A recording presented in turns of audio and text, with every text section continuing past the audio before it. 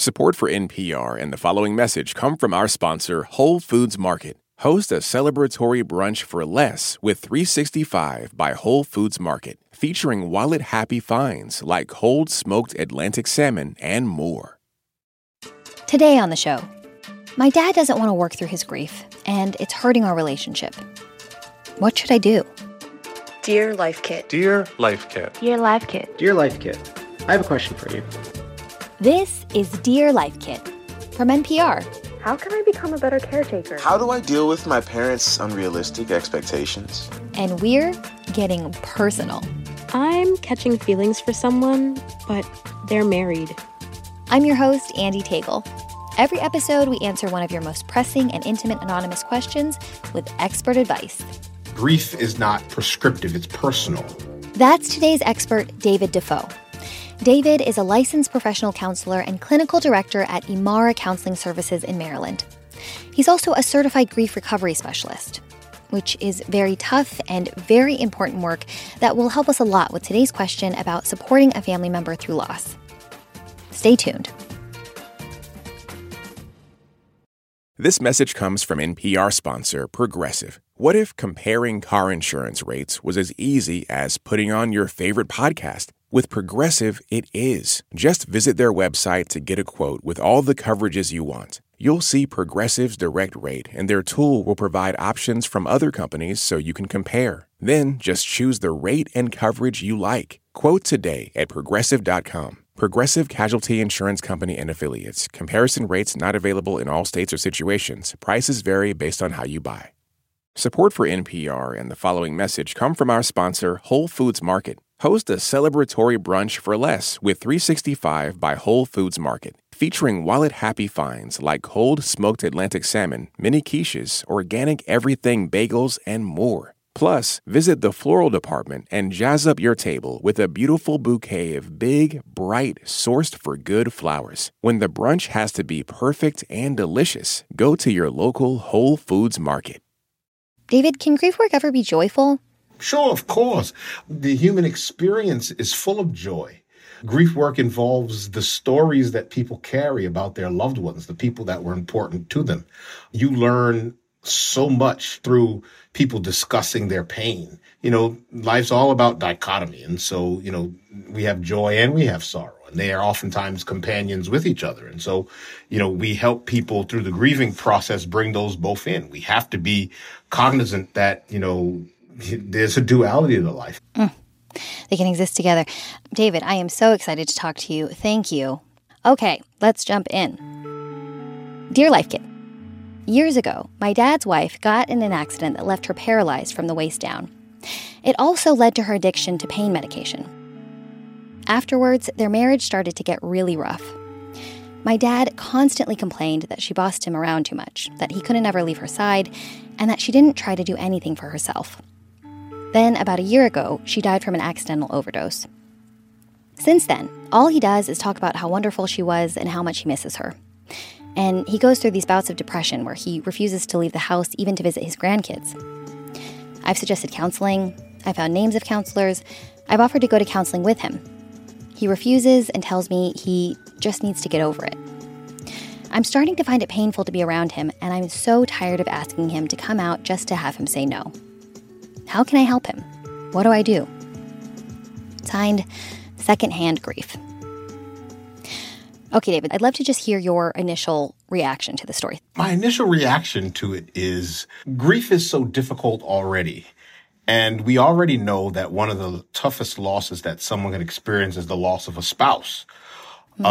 Because it comes along with so much other stuff. It's not just the physical relationship that's lost. It's, well, now how do I define myself? For all this time, I've defined myself as a husband. I've spent so much time helping someone navigate this accident that they were involved in. And now I'm no longer even a caretaker. So what do I do? And so there's sort of loss of identity that exists here. There's a difficulty of trying to navigate, how do I interact with a world that is completely new? Being a widower probably wasn't on the docket. Dealing with a spouse that overdosed probably wasn't on the docket. And so, you know, many people have to wrestle with with the question, what am I letting go of? Or whom am I letting go of? Will I forget that person? Will I lose who I am? All those things are sort of jumping off the page at me. It seems quite a normal reaction to such a difficult challenge that the person is going through. Yeah, absolutely. It seems to me like our writer is maybe passing a little judgment here about Dad's perspective shift about his late wife. Is there any harm in putting on rose-colored glasses, so to speak, when remembering a loved one? Okay, so this is the interesting thing, right? And this is the thing that we have to really keep in mind, that no matter how much consternation someone causes us, no matter how much difficulty this person's wife caused them, we don't grieve people, we grieve relationships. And it's important to understand that with tragic deaths like overdoses, it compounds our pain. There's a prevalence of guilt among surviving relatives of people who died tragically. They begin to start asking themselves, well, what could I have done differently? If only I was there when this happened, or if only I had been watching more intently. All kinds of things that you can imagine conjure up in their mind. So guilt sort of makes us grieve even more heavily.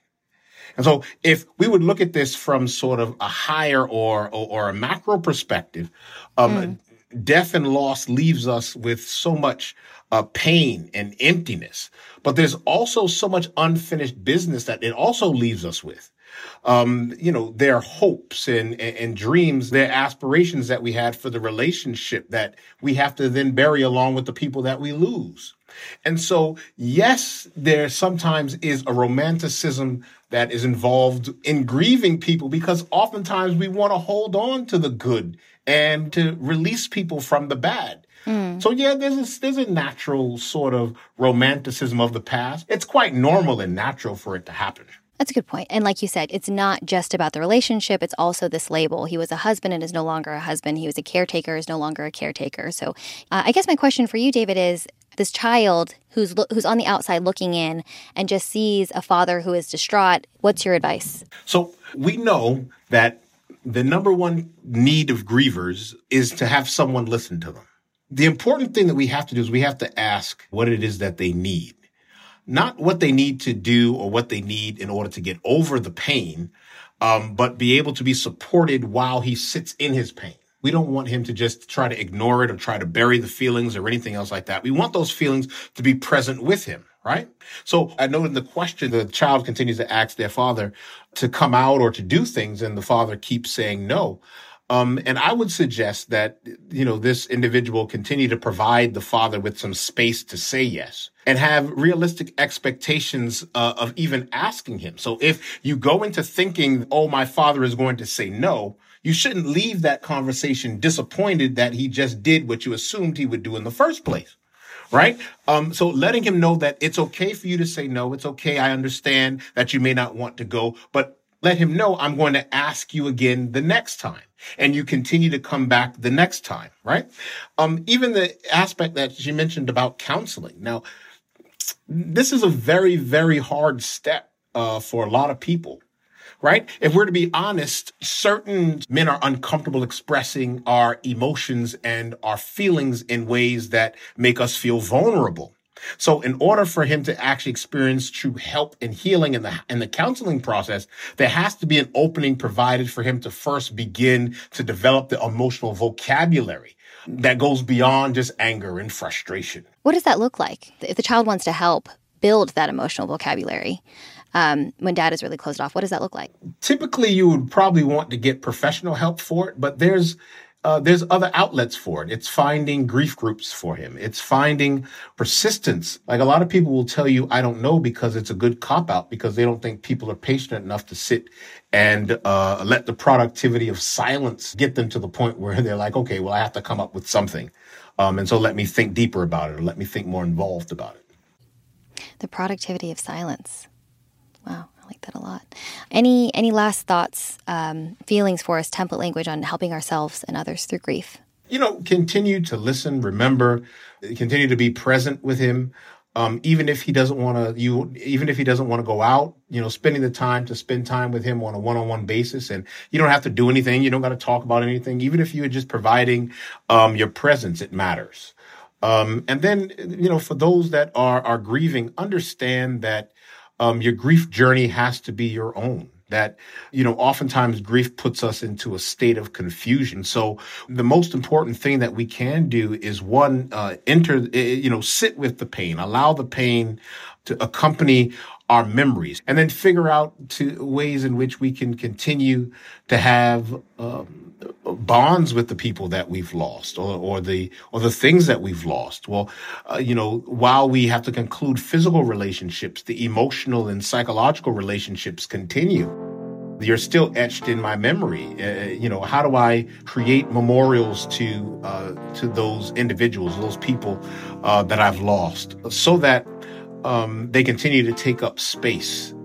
Allow them to be a part of you, because they will be. That was grief recovery specialist David Defoe. At the end of every show, we ask our experts for the best piece of advice they've ever received. Here's what David had to say.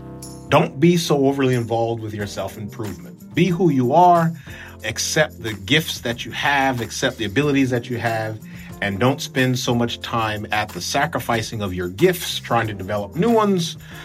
Be yourself. If you've got a question for us, you can find the Dear Life Kit submission page at npr.org/dearlifekit. We'd love to hear from you.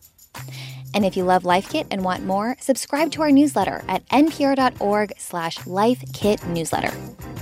This episode was produced by Beck Harlan, Vanessa Handy, and Sylvie Douglas. Bronson Arcuri is the managing producer, and Megan Kane is the supervising editor. Alicia Zung produces the Dear Life Kit video series for Instagram. I'm Andy Tagle. Thanks for listening. This message comes from NPR sponsor Discover. Tired of not getting a hold of anyone when you have questions about your credit card? With 24/7 live customer service from Discover, everyone has the option to talk to a real person. Limitations apply. See terms at discover.com/creditcard. This message comes from NPR sponsor Charles Schwab with their original podcast, Choiceology. Hosted by Katie Milkman, an award-winning behavioral scientist and author of the best-selling book, How to Change. Choiceology is a show about the psychology and economics behind people's decisions. Hear true stories from Nobel laureates, authors, athletes, and more about why people do the things they do. Download the latest episode and subscribe at schwab.com/podcast or wherever you listen. Last year, over 20,000 people joined the Body Electric study to change their sedentary, screen-filled lives. And guess what? We saw amazing effects. Now you can try NPR's Body Electric Challenge yourself. Listen to updated and new episodes wherever you get your podcasts.